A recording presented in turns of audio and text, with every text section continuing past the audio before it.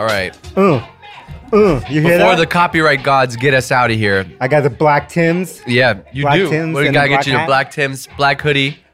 He doesn't know. You missed what I was telling the Gons and DG, how I used to roll into the club 30 deep. They don't know about this stuff. 30 deep, DC. Uh-huh. That was some New York stuff. In the New York, yeah. There we go. That was Staten Island. Staten Island's too real. Too real. No, Too I was real. in Queens.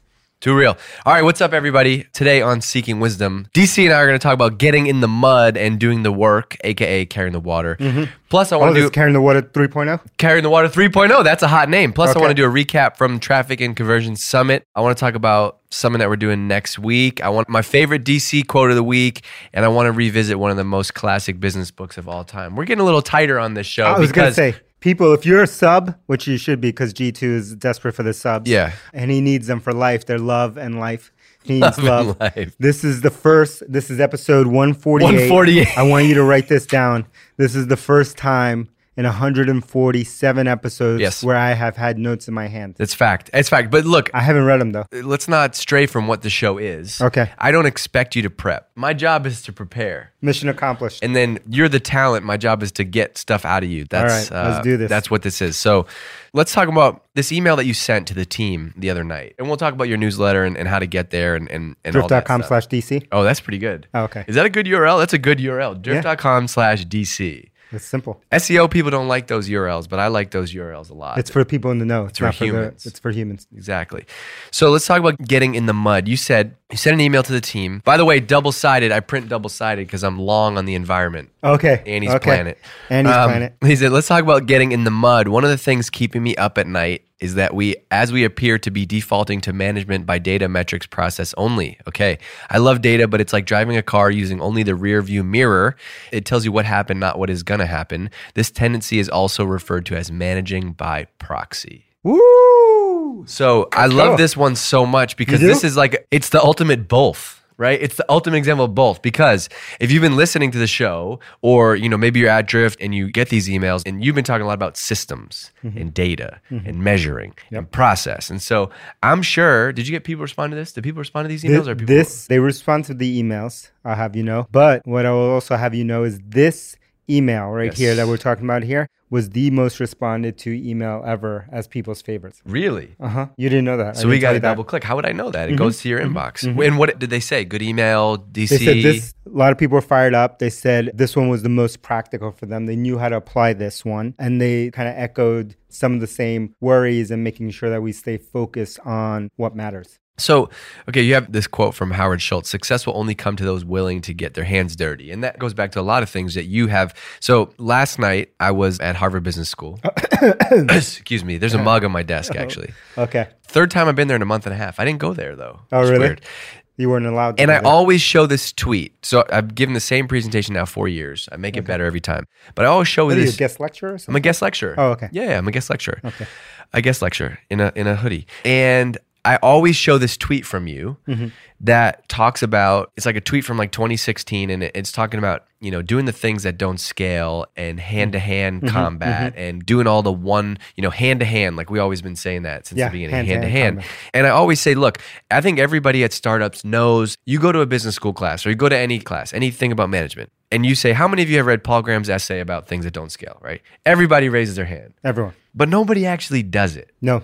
So what do you mean at this stage of our company, 300-ish people at Drift? Like, what is getting in the mud? Give me an example, right? Okay. I'll Of give you an getting in the example. mud. But before I do, DG has some talents, and one of his hidden talents that people don't know about is that he is a historian. He keeps track of everything. So I salute him because I say so many things that I forget, but he has them all written down in history. Let me tell you something else. I have them all. Yeah. Because I'm long on Drift. But there's this little hack with DC where, like, if he says something and you remember it, and then you bring it up like a couple weeks later, he'll be like, man, that's a good idea. And I'm like, yeah, That's well, the secret to because that was your idea. Yeah. Never tell me that. So I'd say Don't tell me that. 75% of the success that I've had at Drift is because I spit back your own ideas And to you're you. like, wow, that's amazing. I never thought of that. That's great. But let's get an example of getting in the mud. Okay. So the reason I think this is important as companies scale, So it has a little bit to do with what stage we're in, but probably applies to everyone who's listening to this.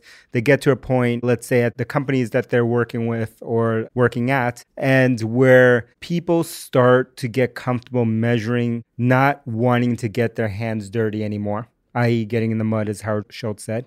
And what they want to do is what we call here, and Bezos calls as well, the managing through proxy. So an example would be, instead of going and talking to the customer and dealing with the pain that the customer may inflict on you because you're not doing X, Y, or Z right, instead, it's better to manage using a Google spreadsheet and to manage on proxy events like, did the salesperson make a phone call today? Did they send me an email? Did the CSM send an email? Did they make an attempt? Is the customer onboarded? Yes, no. Because those numbers don't yell back at you, right? And so like you don't get real feedback. Yep. And as you do that, you keep distancing yourself away from what really matters and losing sight and trying to manage, as I say here, using the rearview mirror, which is data. So how do you want somebody to balance that, right? Because you say on one hand you do need to look at the data, but then the other hand you want to get in the mud. How do you balance like having the data driven approach, but also like getting your hands dirty? I love, my favorite quote on this comes from Steve Blank. Okay. Godfather of lean the godfather of customer development. Customer development, which led to lean startups. Yeah. And read his stuff, Steve Blank. 4 Steps to the Epiphany is his famous book. His quote was, the truth is always outside the building.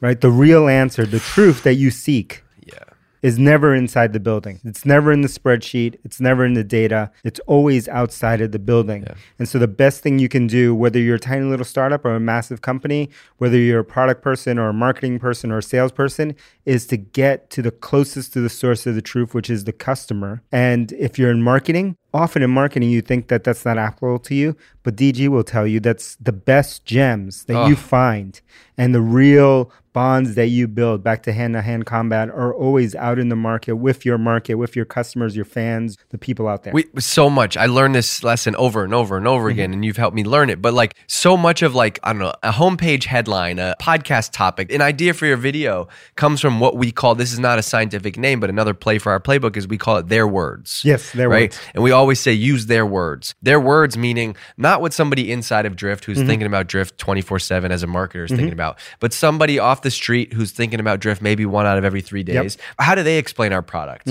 That line of copy is so gold. So gold. The other thing though is shout out to Steve Blank for that. I think V1 was get outside of the building, but I actually think that in 2019, there's so many ways that you can get outside of the building without actually having to do it. Yeah, for sure. Right? You can read comments on Amazon. You can read, reply to, God forbid you replied to every email that somebody sent your business, right? Or comments on social media or Quora or Reddit. There's all these places where you can find what people are saying about your company, your industry without ever having to leave the building. Yeah, and that's where the ego is always the enemy, because so many people who I talk to who want to write a book, launch a podcast, sell a product, do whatever, especially if they're in consumer, you ask them a simple thing like, have you read the reviews? Have you read the feedback on other people who have done that? Let's say on Amazon, like you're an example. The answer is almost 100% of the time. I've actually never met anyone who has done it, who have never gone out and started with a research-based approach first and say, what are people saying right now? What are they saying they hate about this black hoodie? What do they say they love about it? If I'm going to build a black hoodie, then I better go find out what people love and hate about this thing first by getting that secondhand research and then going out and talking to customers myself and getting that firsthand research. Okay, if there's an exec on your exec team here at Drift, as CEO, if somebody presents to you data, but then they also have an insight based on 3 conversations they had with customers over lunch. Does that add a layer of does that add a different layer to that problem that they're presenting to you? Definitely. For me, I've always found like in that example, the insights from the customers, even though they're statistically not significant, right? Let's 3 in that example, are always way more telling, way more actionable, and way more important to the business than whatever they can show me in the data. Yes. Right? Every single time, it never fails. But we never want to do it because it's uncomfortable, because, like I said, spreadsheets don't question you. You can make up your own stories that you want based on the data that you're looking at, which is a thing I think many people discount, which they think like data is the truth, but it's not the truth. It's because I can tell you any story with any data. And we spin it, right? I've been there. I've been behind you. You're behind on a number. I'm going to spin this story into something. This is what it means. Yeah, this is what it means. Yeah, and so you should read Freakonomics. You should see some of the stuff in there, and those are good examples. You can spin anything. There's a lot of good stuff in here, including a lesson lesson from DC from Jeff Bezos, go subscribe to the newsletter, drift.com/DC to get it. But before we move on from this topic, how are you? You're doing something new, I've noticed. You're getting in the mud. You're getting back deep in the mud every Friday. Tell me about what you're doing. So every Friday, what I'm doing, I had to think there for a second. I was like, you're like, what am I? Which is a bad question. I can't ask you that. You're doing a customer lunch. Tell me about the lunch. I'm back in hand-to-hand combat, and I have customer lunches happening every week, usually on a Friday, and so they'll happen in different cities. You send either video or audio. You sent audio from last week. You had one, and it was like... It was amazing. And so from, having lunch with, in this case, 3 to 5 customers at once was more telling. I learned more in that interaction than I had looking at all the data, having all the internal conversations that I'd had for that week, maybe even that month in one conversation. So I'm doing those every week, and I'm making that part of my weekly playbook where I have to spend at least one lunch out with customers, and I'm doing that at different cities as I travel. What did you learn? You don't have to share specifically, but did you learn something that like we were talking about internally that then you talk to customers outside and validate it without data? I actually learned some of that for sure, but more so I learned for what was really happening from the customer's viewpoint. That doesn't show up. And that we couldn't explain just by simply looking at the data. So there were some questions that we had internally in different groups that we were unsure what to make of the data. And we had tried different approaches at trying to fix it, trying to correct what we were seeing in the data. And we didn't see any impact on that. But by having even one lunch with 3 customers, I knew what the root cause was. In their words. So good. Okay, so here's what I want you to do. I want you to tweet at DCancel, okay? Tweet at DC and tell him how you got in the mud this week, okay? Hashtag get in the mud. Let's see. I want to know how you've done something that doesn't scale, how you've gotten outside of the building, how you've gotten back in the mud. What else did I want to talk to you about? Okay, we had a little travel last week. Oh, yeah. I went to DG's traveling like crazy. Oh, I'm dead. I'm dead. Next week, so I was in San Diego last week. Yep. Lovely place. I stayed in a company-friendly hotel. Okay. We're going to have to change that policy. It was like, it was tough. It was tough? It was tough. It was tough to be away. You always say like, oh, isn't it nice? You don't have to wake up early, have a kid. I'm like, not in this hotel. In a different hotel, yeah. In a different hotel. So where I stay is okay? Yeah, where you stay is fine. I texted Jim. I said, you better change this travel policy. And G's been in some of those hotels with me. Oh, yeah. So I was in San Diego. Did you have to sleep in the bathtub? I didn't sleep in the bathtub, okay. but, so then but it was this old hotel. Back in the day, the neighborhoods, when you would live in a crime-ridden neighborhood, like South Central or New York, you knew you're in a bad neighborhood where people would sleep in the bathtub because that would deflect the bullets in case the bullets came in. So you didn't have to sleep in the bathtub. It wasn't that bad, no. And there was like a smoothie place next door. It was totally fine. So smoothie. The hotel was like, it was like a shared room. Like you walk into this like entrance and whoever I was staying next to was like in and out all night. It was just a disaster. Anyway, went to Traffic and Conversion Summit. Shout out to our friends at Digital Marketer. What would I have done in that situation? I would have left. I've been in this situation with you. You pull out your phone, you go to Hotel Tonight, you find a better hotel and you go there. I was like, I'm hungry, I'm tired, I'm not paying for this. I want to go to sleep. So San Diego was amazing. I did something new, which was try to sell books on stage for the first time. How did that go? It was amazing. It was amazing. And I learned so much. There's so many things that I got to make better. Yep. But I tried to actually sell something at the end of the presentation.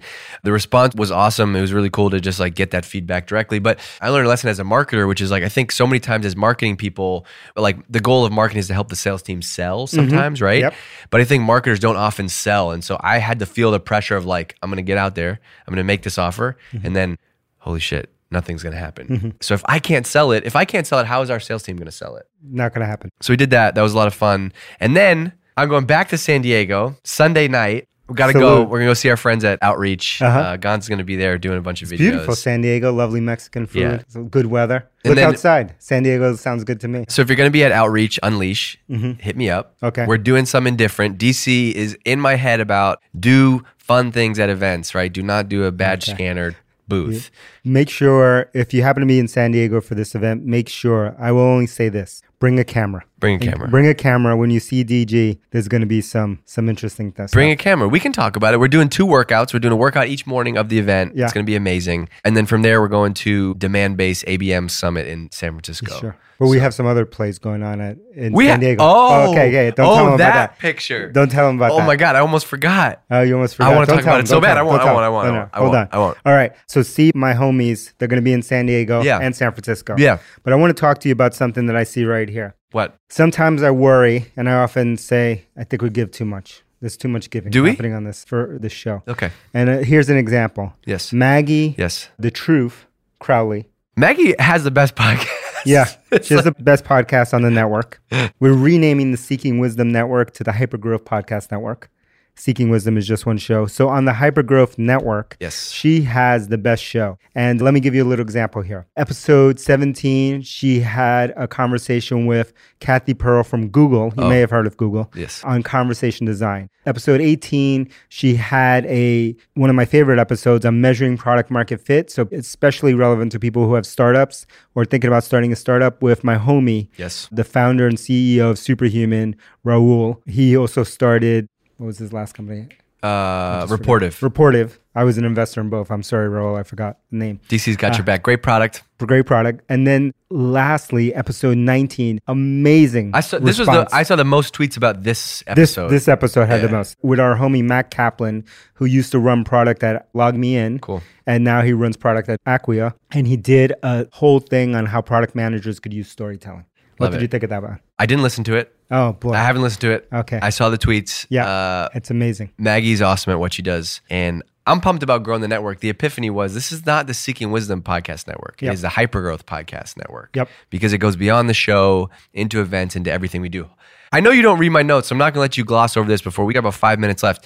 I caught you rereading Crossing the Chasm. Oh, that's too much to tell the Can you talk about that? So I'm back to reread the greats. I actually don't care. I don't care which book you're rereading. I want to talk about, I catch you rereading books all the time, and I think it's super interesting. So you don't have to talk about why you're rereading the book, but talk about that habit and how it works. I often go back to, and this is one of the reading hacks, tricks, whatever you want to call it, are habits. Let's call it a habit because that's better. Habits that I lean into, which is to often go revisit the greats. So the books that I've had been super meaningful. And by the way, I have a new podcast coming out. Yes. First guest is my homie, Corey Thomas. What did he say? Both and? And. Yeah. Oy. So he's the CEO of Rapid7, public company.